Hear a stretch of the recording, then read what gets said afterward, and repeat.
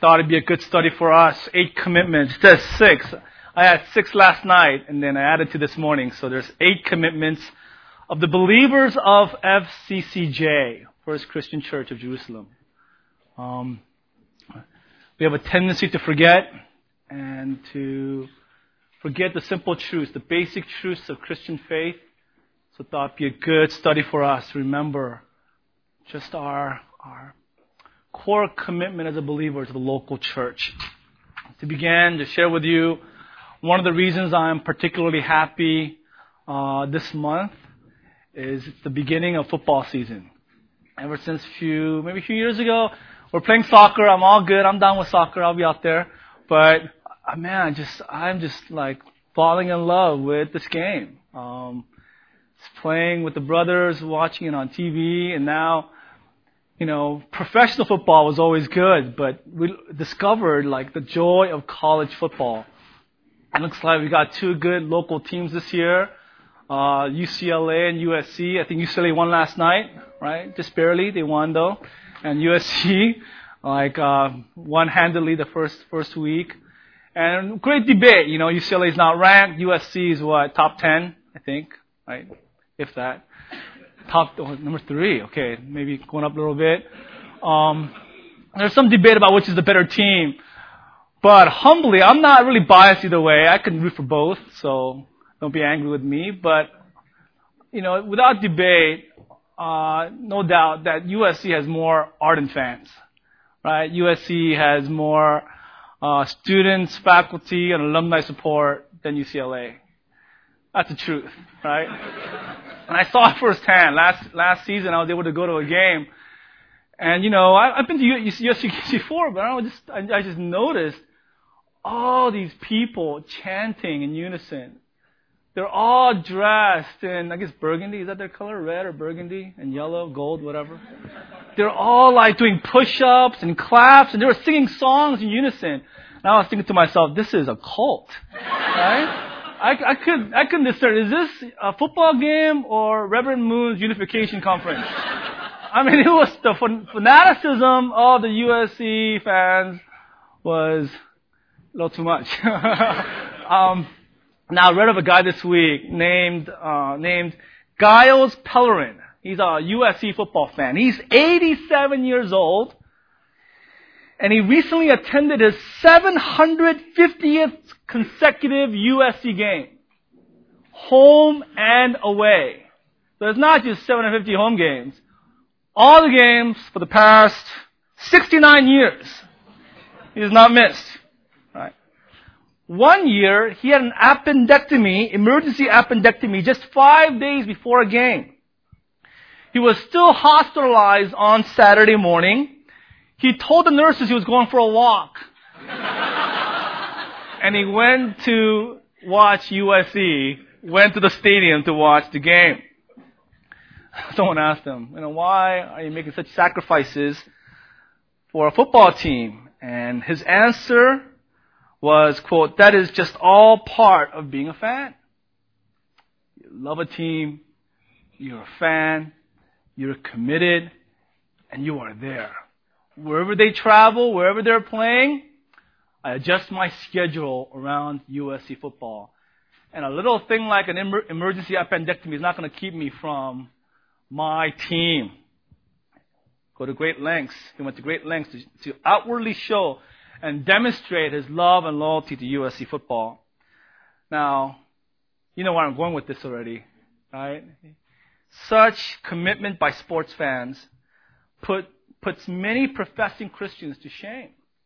Puts professing believers to shame in terms of our commitment or lack of commitment to the local church. If we just compare a sports fan's commitment to the team, to watching a game, to an average Christian and their commitment to Christ, the local church, it's an embarrassment. Chuck Colson said, it is scandalous that so many believers today have such a low view of the church. They see their Christian lives as a solitary exercise, Jesus and me. They move from congregation to congregation, or they don't associate with the church, with any church at all. that the church is held in such low esteem reflects not only the depths of our biblical ignorance, but the alarming extent to which we have succumbed to the obsessive individualism of our modern culture. Chuck Colson said, it is scandalous that believers would have such a low view, low esteem for the local church. And we would say, yes, that's common, that's pervasive. Having really a half-hearted, semi-committed mindset to the local church is the norm among professing believers today. I would say that the following is a fair and accurate description of far too many Christians in America today, in Orange County today. Professing Christians don't regularly attend church. Their church attendance is situational. Maybe it depends on the weather. Depends on who's playing on Sunday, NFL football. It depends on how tired they are there on Sunday morning, whether they feel like it or not. If they come, they habitually, regularly come late to church. People who are never late to work, never late to school. They have a sense of integrity about them where they're not late to appointments. They promise a friend lunch at noon. They're there at 11:45. They believe it's rude to keep someone waiting. They adjust their schedules. They plan ahead in light of traffic to make appointments on time, and yet for church, they regularly, habitually come late. It's not a time management issue for them. It's a lordship issue. It's a priority issue. It's a spiritual issue. But they're so cavalier. They're so just complacent about it that it's beneath their attention. Not serving the church. Having a disobedient or a flippant attitude to communion and baptism. How about this one? Not being submitted to the elders of the church. They are their own pastors. Self-willed, self-ordained pastors who lead themselves and their own families. They've literally laid hands on themselves and appointed themselves their own church, and they are their own pastors. So they want nor seek any accountability. So they have no accountability. They have no covering. They have no one overseeing their souls. So they submit to no one. And thus many are permanently church hopping. They're not hopping every few weeks, every few months, but maybe every 2.5 years. Every 2.5 years. We're in a very disposable society. We're used to new things every few years, right? I mean, there's no brand loyalty in America anymore. New cell phones every year. New laptops every few years. You know, it used to be you buy a car and you drive that thing till everything fell off, all the parts fell off. I mean, you drive that thing 100, 200, 300,000 miles. Now, every few years we get a new car. Now, even houses, right? The average length of years stayed in a home in California is 7 years. So you don't want to even know your neighbors because they're constantly selling and upgrading or moving. They're constantly moving jobs. So that kind of disposable mindset has entered into relationships where you have friends for a while that's convenient, and then you just drop them and move on. It's like, you know, you have your MySpace friends, right? Or Zynga friends, where you have friendships that are convenient. You know, I'll be friends with you on the web, but I'll meet you once in a while for coffee. But if our relationship becomes too inconvenient, then I'm moving on. That kind of mindset is pervasive in our culture, society, and it has infiltrated the church, where believers literally church hop every 2-3 years. They're uncomfortable with staying in a church more than a few years. They're constantly looking for a fresh start. Well, we know through the scriptures, especially the book of Acts, that it was not always this way. It was not always this way. A low view and low commitment to the church is not a part of our Christian heritage. When we go back to the genesis of the church, when we go back to Acts chapter 2 and saw the church being birthed and the believers, their love and commitment to their local church, we find out that if one word was to be used to describe, sum up their attitude to the local church, one word would be devoted. They weren't flaky. They weren't complacent. They weren't divided-hearted, or they weren't just they're lacking commitment. If one word was to be used to describe their attitude towards First Christian Church of Jerusalem, it would be devoted. Acts 2:42. And they devoted themselves. There's the main verb in that passage. Main verb in those two verses. Applying to the rest. They devoted themselves. Webster's dictionary says to appropriate. It means to appropriate. To concentrate on a particular pursuit, occupation, purpose, or cause. Religious dedication. Zealous or ardent in attachment, loyalty, or affection. The Greek word here, proskaterio, talks about a continual commitment. Not a one-time act. Not for a limited duration of a time. It's a present active participle. They were continually devoted, steadfast, enduring in their loyalty to the church. These New Testament believers understood that faith in Christ meant devotion to the local church. You could not separate it. If you're devoted to Christ, devoted to the church. And the devotion to the church was an outward manifestation of your inward faith, inward love, loyalty to Christ Himself. Alan Stibbs writes in his book, God's Church, any idea of enjoying salvation or being a Christian in isolation is foreign to the New Testament. Robert Patterson said, Christians need to affirm aggressively the necessary connection between faith in Christ and commitment to His church. Let me repeat that. Christians need to aggressively affirm the connection between faith in Christ and commitment to His church. Almost one and the same. He continued, one cannot exist without the other. As demonstrated in the book of Acts, where no one was counted as a Christian until he or she was baptized and received into the community of God's people.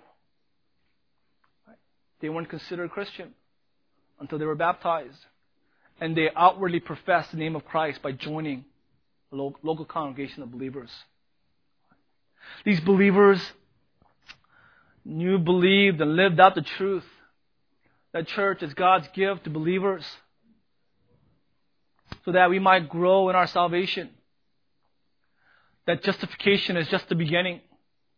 That the grand call is for us to be holy, for us to be sanctified, for us to grow up in our salvation. And they understood that the church was God's gift to the Christian so that he or she might continue to walk in a manner worthy of Christ. R.C. Sproul therefore said, it is both foolish and wicked to suppose that we will make much progress in sanctification if we isolate ourselves from the visible church. Indeed, it is commonplace to hear people declare that they don't need to be part of a church to be a Christian. They claim that their devotion is personal and private, not institutional or corporate. This is not the testimony of the great saints of history. And R.C. says, and he concludes, it is the confession of fools. Those who say yes to Christ but no to the church. Those who say, I don't need the church to grow. I don't need the church to mature. I don't need the church in my Christian life. Sproul says, and I agree, that is a testimony, that is the confession of fools. C.J. Mahaney said, spiritual growth and maturity simply will not happen. It is not automatic. Apart from relationships in the local church. Local church. See, wow. Again, I repeat this again and again. Like a broken record. You guys don't understand that. Broken CD or broken MP3 player. Right? Salvation is personal. Yes. It's an individual salvation. But this idea of a personal relationship with God is not found in Scripture. It's a corporate relationship with Jesus Christ. You're saved individually, but once saved, God baptizes you to the local church. to the Church Universal and places you in a local church where it's Jesus and us. Jesus and us. Romans 14, if we live, we live to the Lord. If we die, we die to the Lord. Whether we live or die, we belong to the Lord. I mean, there are 39 commands of one another's strewn throughout the New Testament, telling us that the Christian life is to be lived not in a monastery, not in a cave, not in the prayer closet alone. It is to be lived in the context of a local body of believers together pursuing Christ. Together pursuing Christ. These New Testament believers loved the church, embraced the church, committed themselves wholeheartedly to the church, submitted themselves willingly, joyfully to the leadership of the elders in the church because they knew that God had rejected Israel because Israel rejected God's Messiah.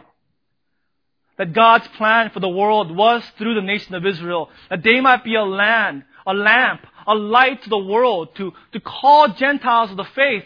But Israel was utterly unfaithful to their role because they rejected Christ. And therefore, God's plan, God's program now is the church. This international gathering of men and women throughout the world gathered on an equal footing by Christ and in Christ. It's worthy of quoting him, Robert Saucy, in his book, The Church and God's Program. He said, throughout the course of history, God has worked in the world in a variety of ways. The focus of his present work now is the church. Is the church. It is the primary instrument through which God ministers in the world. As Christ was sent by the Father, so the church bears the ambassadorial role for the Lord as sent ones to the Lord, end quote. That is why when we embrace the church, we're embracing Christ. Because as God sent Christ, Christ has sent us. It is the Lord's church indeed. Matthew 16:18, Christ said, "You are Peter, but on this rock I will build my church." The church belongs to Christ. We are His. Right. So in light of these truths, the believers of FCCJ had a simple response to the local church. And that was devotion. It was loyalty. It was commitment. Let's go to the text and look at them one by one. 8 commitments of these believers. They are indeed models for us. They're indeed examples for each of us. You know, John 17, Christ prayed for us to be kept in the Word and for us to be sanctified so that we might all be one. He was talking about us and the apostles. Us and the first century church. Right? He said, I'm not praying for them, but I'm praying for those who will believe because of their testimony so that they might all be one. God desires Cornerstone Bible Church to be united in doctrine and life with first century Christians. We're not to be innovators. We're not to create something new. We're not to be separate and distinct because we're in a different time, different culture, different age. Christ's prayer is for the purpose that we might be united with them in terms of doctrine and in terms of their practices, in terms of their life. And so we see there are 8 practices, 8 commitments that are models for us that we should imitate. That should be part of our lives in every way. Well, let's go through them one by one. Go to verse 41. Their first commitment was to be baptized according to Christ's command.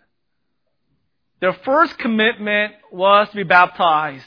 Acts 2:41. So those who received His word, those who became Christians, were baptized.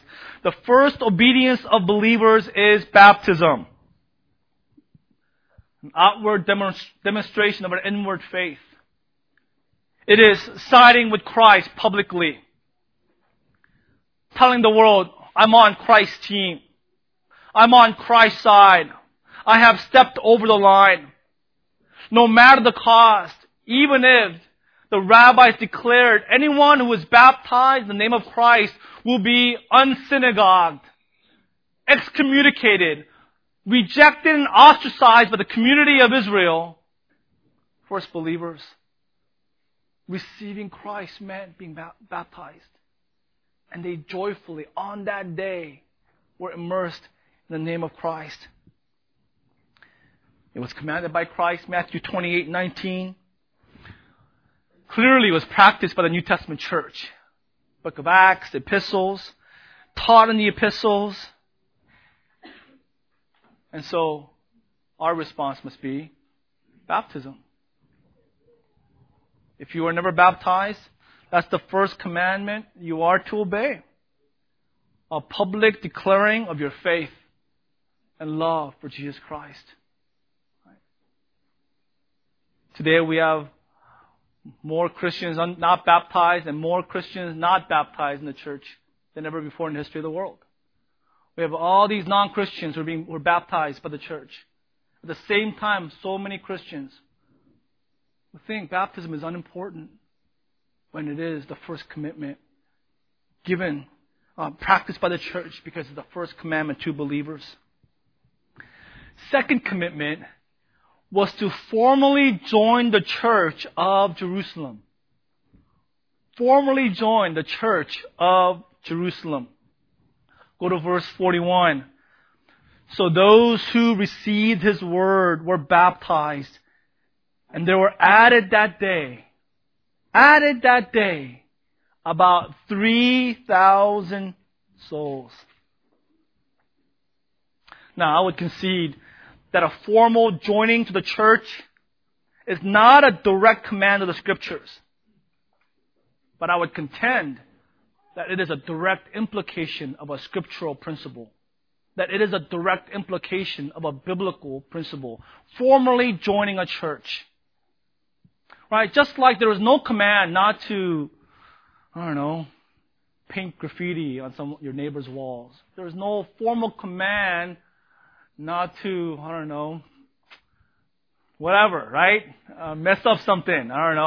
Get drunk with Smirnoff vodka or what do I have here?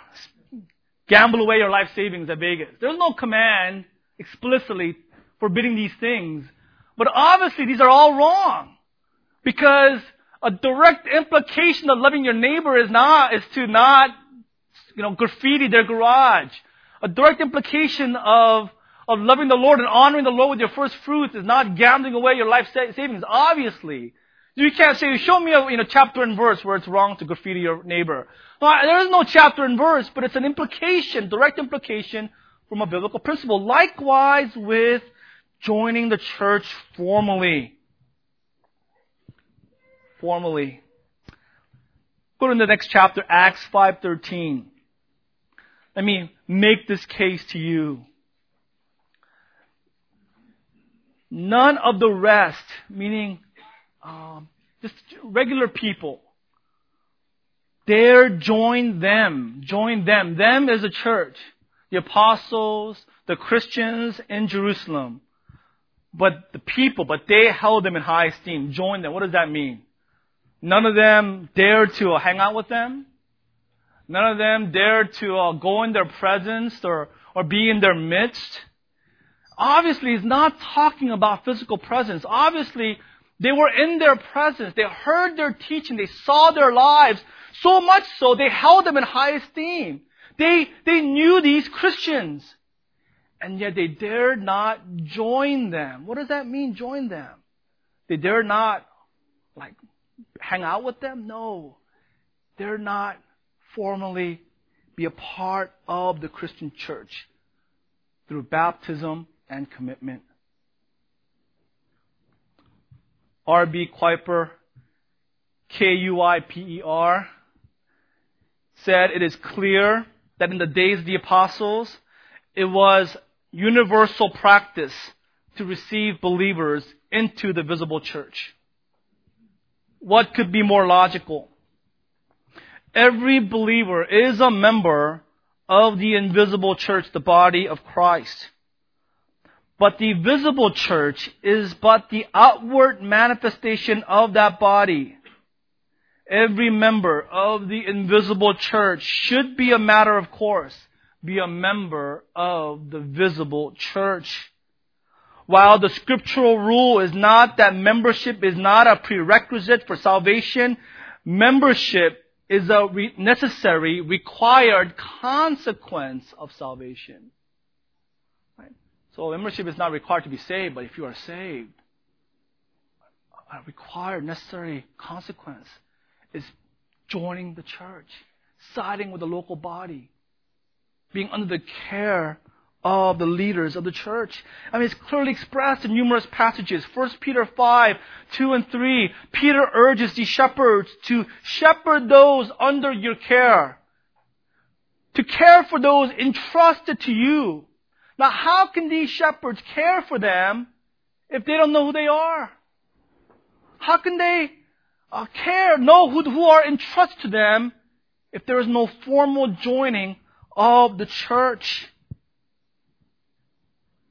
Historically, commitment to one church has always been a central feature of the faith, a non-negotiable for all believers. And this commitment has been expressed customarily through the privilege of church membership. Throughout the centuries, membership has been the practical way for pastors to know the boundaries of their flock so they can protect and care for it. In fact, in the early church, now some people think our membership process is long. In the early church, membership was so esteemed that instruction for new members could last up to 3 years. Right? The membership process was 3 years. Right? It is a necessary consequence of salvation in Christ. Right? I mean, any organization, when I joined the Boy Scouts when I was 11 years old, went through membership. Right? When I joined 24-Hour Fitness, went through membership. They walked me to the floor and told me the rules of 24-Hour Fitness. I must bring a towel and wipe off my sweat. If I don't wipe off my sweat, they'll expel me for 24-Hour Fitness. You got a buff guy with 24-inch biceps telling you that. You bring your towel, right? You know, when I joined Costco with my wife, they took pictures of us and went through the rules of membership for Costco, right? So they know you're a member of Costco. You don't have this card. We don't have your picture. You're not a member. You can't come in. You can't buy our stuff, right? Bulky items. You can't buy it if you're not a member. Same thing with the local church. I mean, I would say the purity of the church, the health and vitality of the church depend on membership. Right? Because how do you know who is part of the church? How do you know who can serve, who can lead, who can teach? How do you know who we are to discipline for sin because they are Christians, or who we are to embrace and shine our light because they're non-Christians, they're not part of the church, and they're lost in sin. So we're not to rebuke them for sinning. They're not Christians. How do we know that? Right? God knows, but I don't know. How do I know? How do elders, how do the shepherds know? It's through the process of membership. 1 Corinthians 5, 9 through 13, talking about the value of this distinction for the purity of the church. Paul said, I have written you in my letter not to associate with sexually immoral people, not at all meaning people of this world. When I told you don't associate with immoral people, I wasn't talking about non-Christians. Because if I was, I'm paraphrasing here, you would have to leave the world and live in the desert, in a cave, right? Eating wild animals. And some, well-meaning believers misinterpreting the Bible have done that. But that is not God's will. He doesn't want us to be separate from this world in that sense.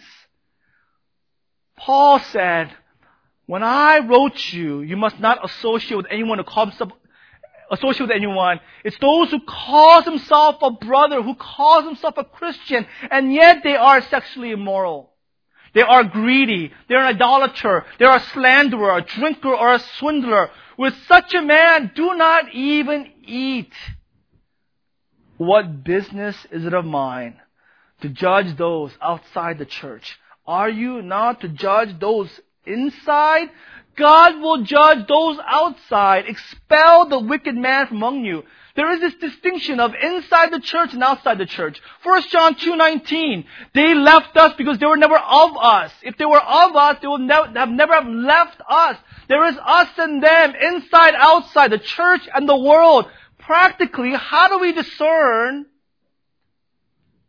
who the church, where the boundaries of the church lie and the boundary of the world? Practically, it is to formally join via membership. Without church membership, we can't practice church discipline. Right? Now, I can't fire someone that doesn't work for me. Right? I can't. It'd be wholly improper for me to, right? Yell at a child that's not my own. Although I'm tempted to. Not at Cornerstone, but, in the world. Not my child. Go play in the street. Go play in the freeway, Play with transmission fluid. No, you're not my child. I'm kidding here. Right? It's not right for me. It's not right for me to vote Kim Jong-il out of office. I don't have the authority. Likewise, in the church as well. D. Martin Lloyd-Jones said, it is our failure as Christian people to understand what our church membership means that causes most of our troubles.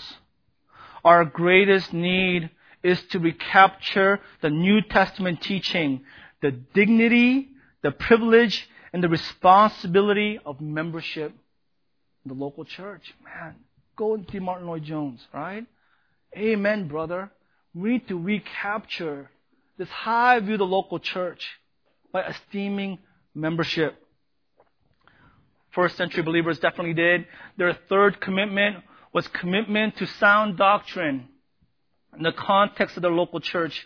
Verse 42 again, and they devoted themselves to the apostles' doctrine, to the teaching of the apostles. They is all the believers. Those who had just accepted Peter's message. They were baptized. There were 3,000 new converts who were devoted to the Word of God. And they were immersed in not programs, not on quiet time methodology, not on discipleship, principles. They were immersed in deep theology, apostolic doctrine, a high view of God, doctrine on justification, on regeneration, on predestination, all the doctrines of grace. They were immersed in it as young believers. And they were devoted to it. They had deep commitment and devotion to the Word of God. This verse tells us that these believers were continually in season and out of season. When they felt like it, when they did not feel like it, consistently were devoted to hear, study, understand, and apply the apostolic doctrines, the cardinal orthodox doctrines of the Christian faith. The Word of God was the main priority to this church. And that is the proper place in the believer's life. And before everything else, they're really the first devotion. Right? They were baptized by the apostles. They were joined by the apostles. But their first devotion, their first active work was devotion to the Word of God. And it's not by accident the Word of God is first. It's by the wisdom of the Holy Spirit that the priority, the emphasis is put in the Word of God, because apart from it, no one can grow. Sanctification is just a daydream apart from truth taught in the local church. Number 4. Fourth commitment was to their local church. And they devoted themselves. This applies to all the rest. And they devoted themselves to the fellowship. And that article, the before fellowship, koinonia, tells us that the idea here is they were not committed to fellowshipping.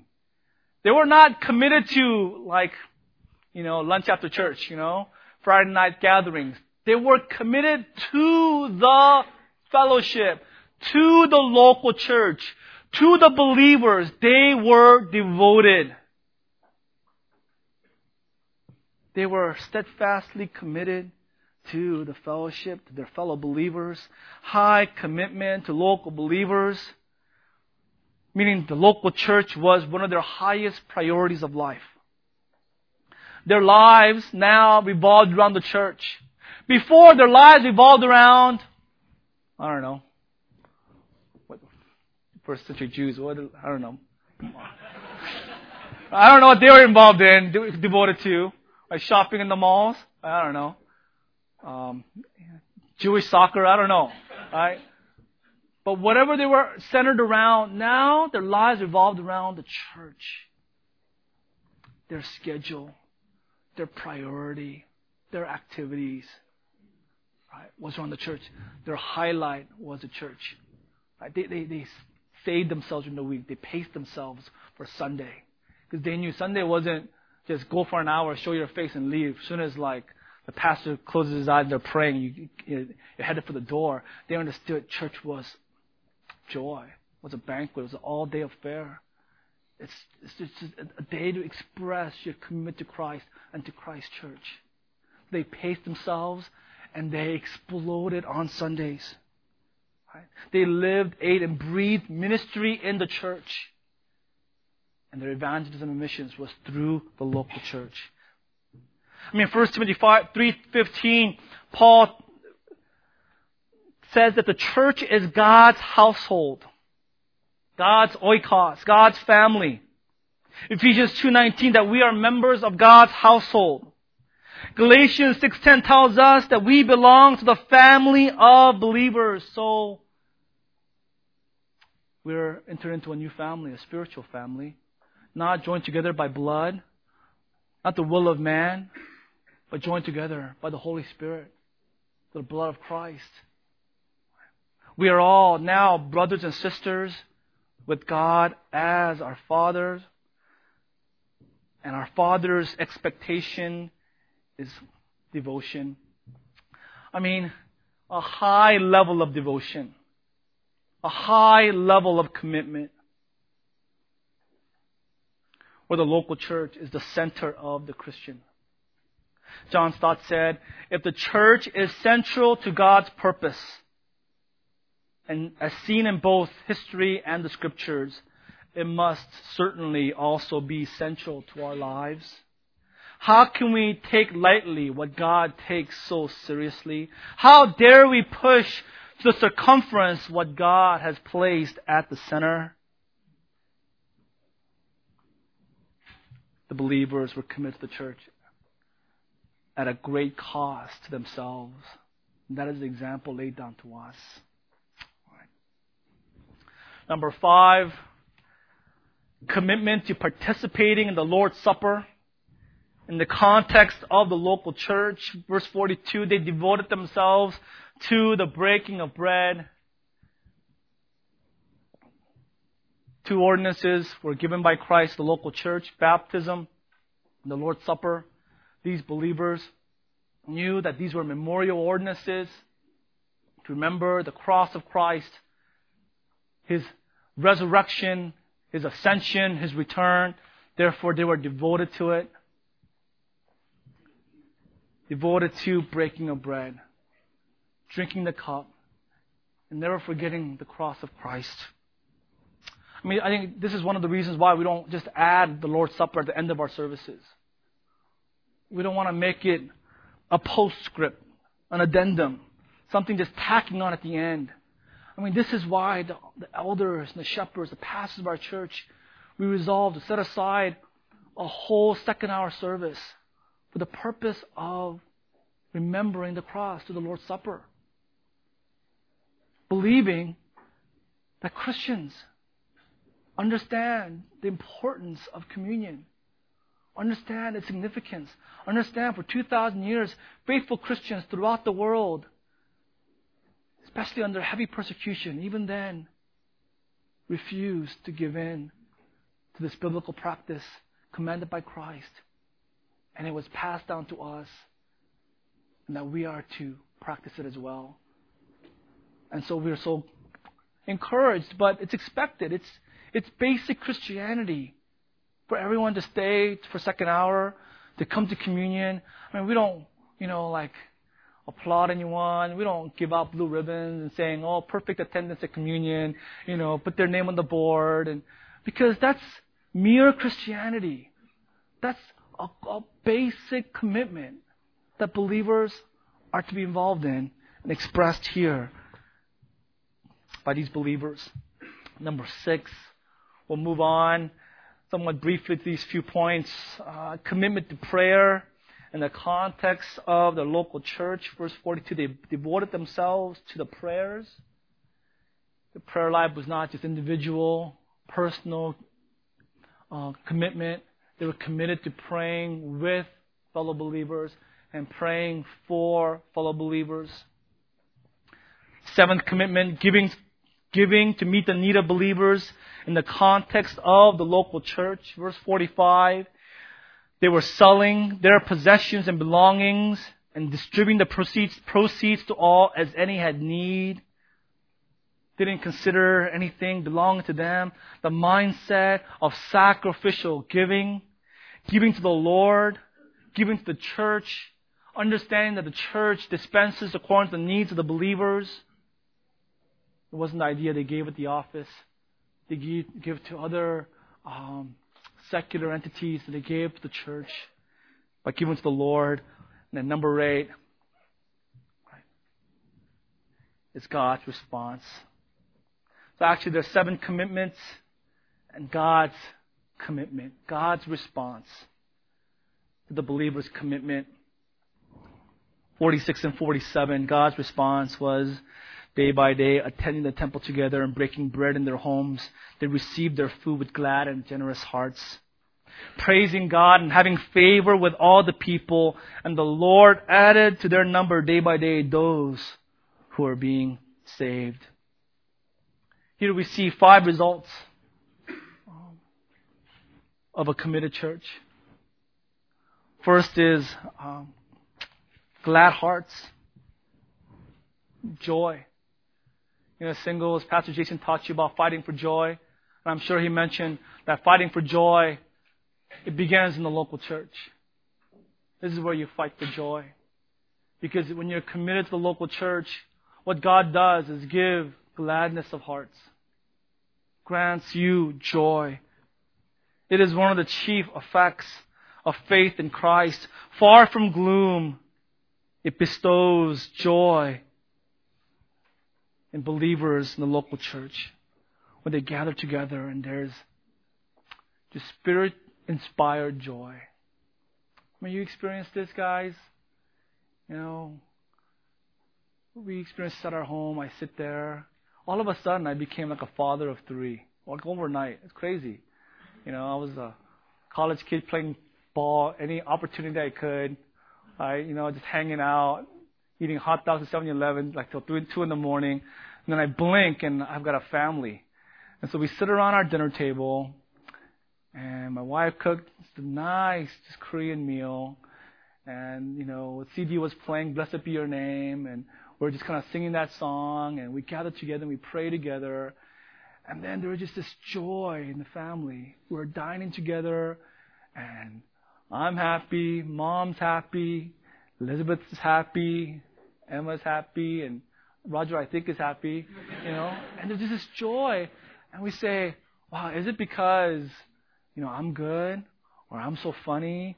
Or, Mom's a good cook? No, right?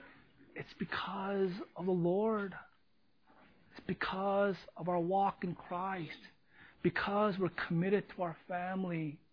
Right? There's joy. That's God's response. Likewise in the church, when you gather together for meals, wherever you guys go, right? Singles go one place and marrieds go home maybe. Wherever you guys go, I believe there is great joy there. A lot of laughter, like glad hearts, right? Why? Because that's what God grants to a church where believers are committed to the right things. Deuteronomy 12:1, Moses said, "These are the decrees and laws you must be careful to follow in the land of the Lord, your God, the Father, has given you to possess."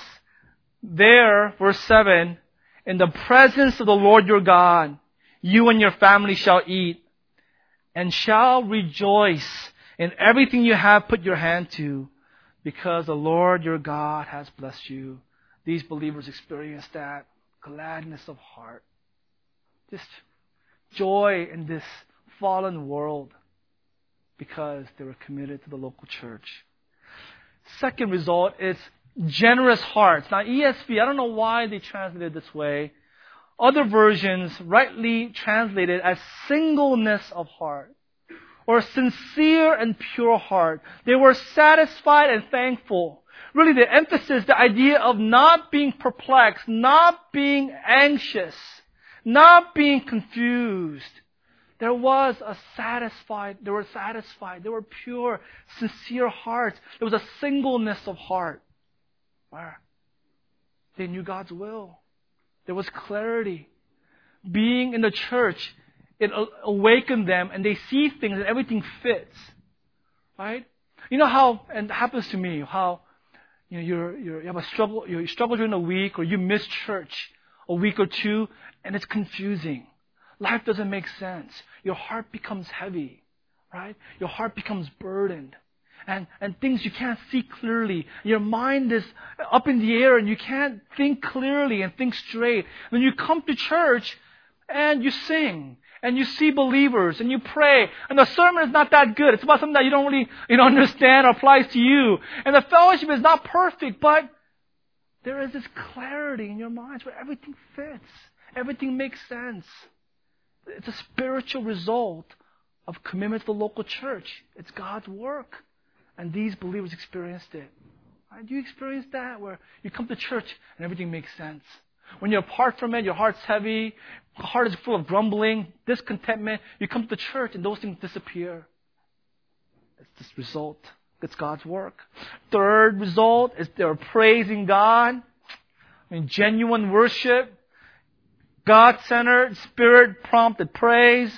Fourth result, having favor with all the people, where the world sees the church and they hate Christ, they hate Christianity, but they give you favor. You have a good reputation, right? You have a good reputation in the world, right? And then fifthly, salvation of the lost, daily added. The Lord added to their number day by day those who are being saved. I met with a pastor a few months ago. Church has 300 members, and he told me they haven't had anyone come to faith in over 12 years. No one has come to faith. No one has been baptized for 12 years. And he was saying, they don't know what the problem is. They don't know what to do. They start some programs. He's an older pastor. I'll be praying for you, brother. That's really difficult. That's hard. That would just, eat me alive, right? But in studying Acts 2, salvation is of the Lord. It's God's work. Our work is commitment to the church, right? We commit to the local church in these ways, and the Lord adds daily to those who are being saved. So my resolve is, if we go 12 years without anyone being saved at Cornerstone, I need to commit more to Cornerstone. I need to be all the more fervent about the purity of the church, all the more fervent about communion, all the more fervent about the word and prayer and commitment to the fellowship, all these one another's. It's not, let's start an evangelism program, let's go to missions, let's hire a missions pastor. No. It's all, I need to love the church more. The church has to love one another more because salvation is of the Lord. These are high demands that the Lord has placed on the church. These 7 commitments. Is God asking too much? Is it too difficult? Are the standards too high? Are the elders, are we asking too much of the church here at Cornerstone? Well, David Wells said this. Many churches have not learned the lessons that most parents stumble on sooner or later.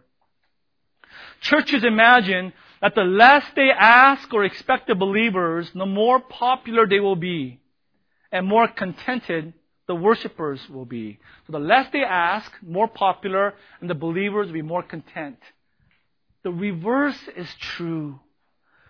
Those who ask little find that the little they ask is resented and resisted. Those who ask much find that they are given much and strengthened by the giving.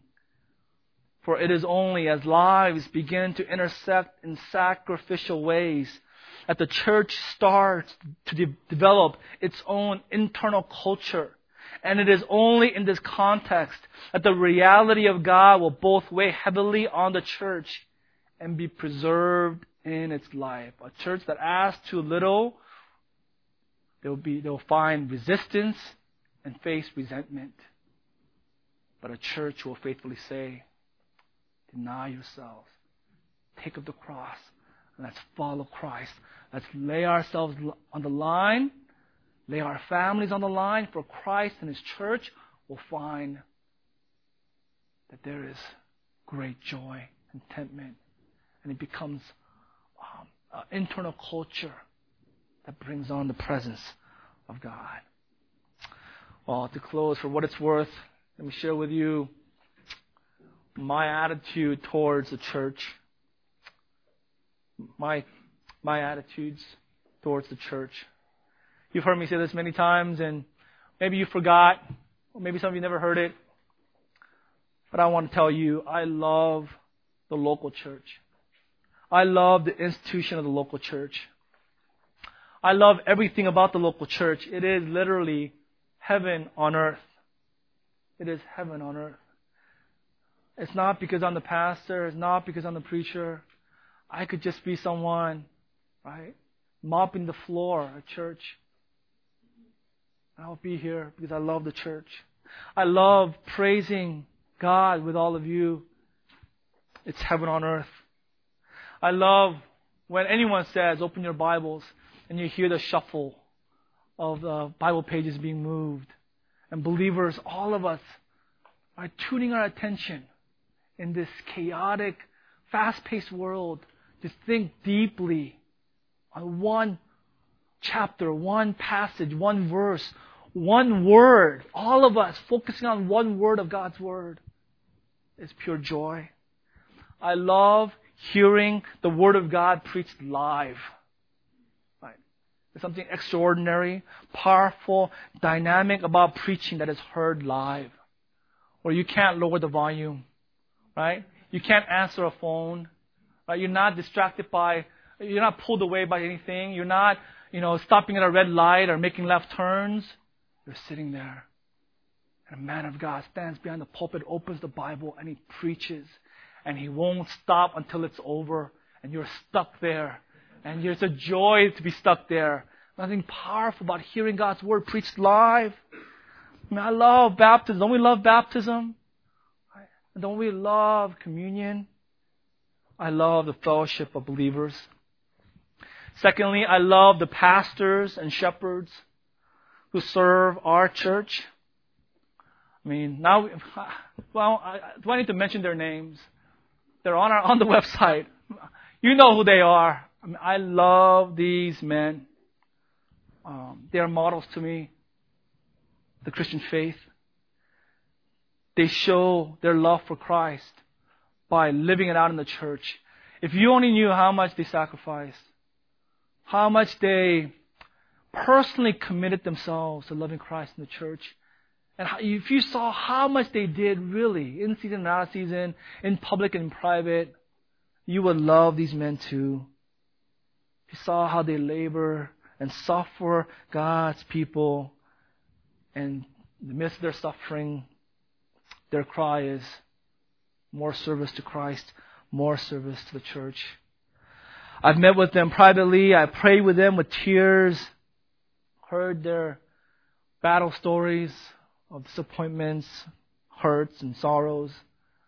I've told them, oh, it's difficult. Why don't you step down from ministry for a while? I know it's been hard. I know you're stretched thin. Why don't you take a break? And their response has been, no, I don't want to step down. I don't want to step aside.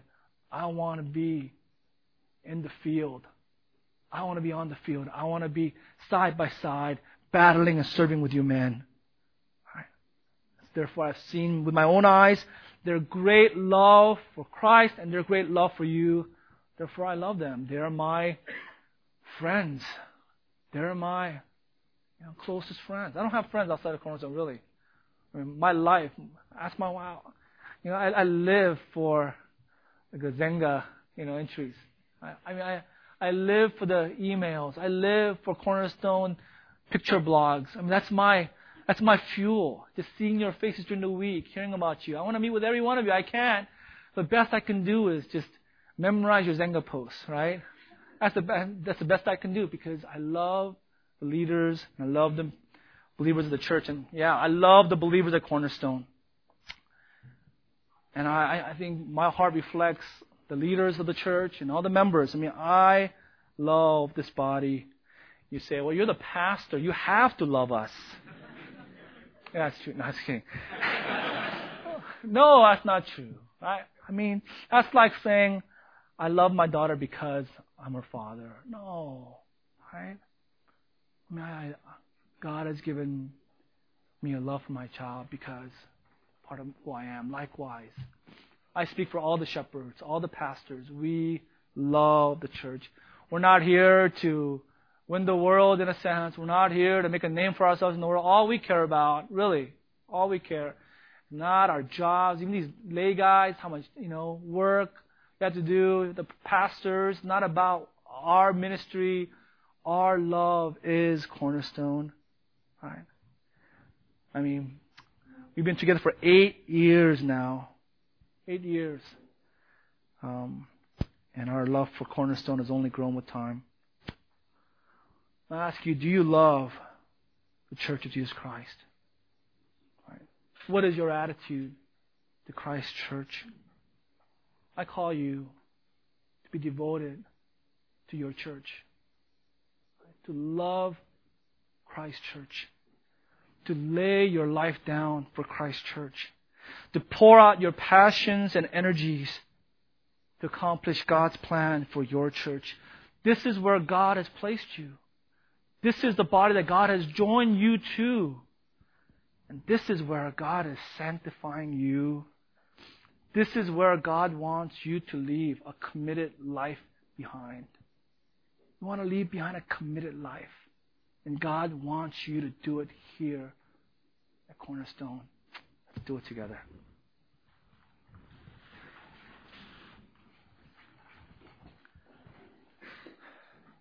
Father, we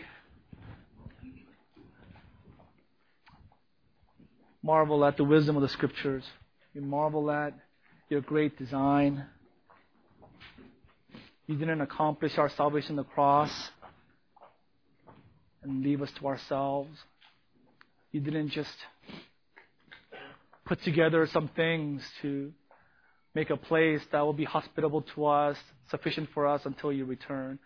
No, you designed and created the church so that your people together might know your joy and declare and reflect your glory, your beautiful glory, your wondrous glory to this world together. Lord, we thank you for Christ's church. We confess and therefore ask your forgiveness for our neglect, our lack of devotion, commitment, our lack of loyalty, affection, and love for your church. We know that you are worthy of our lives.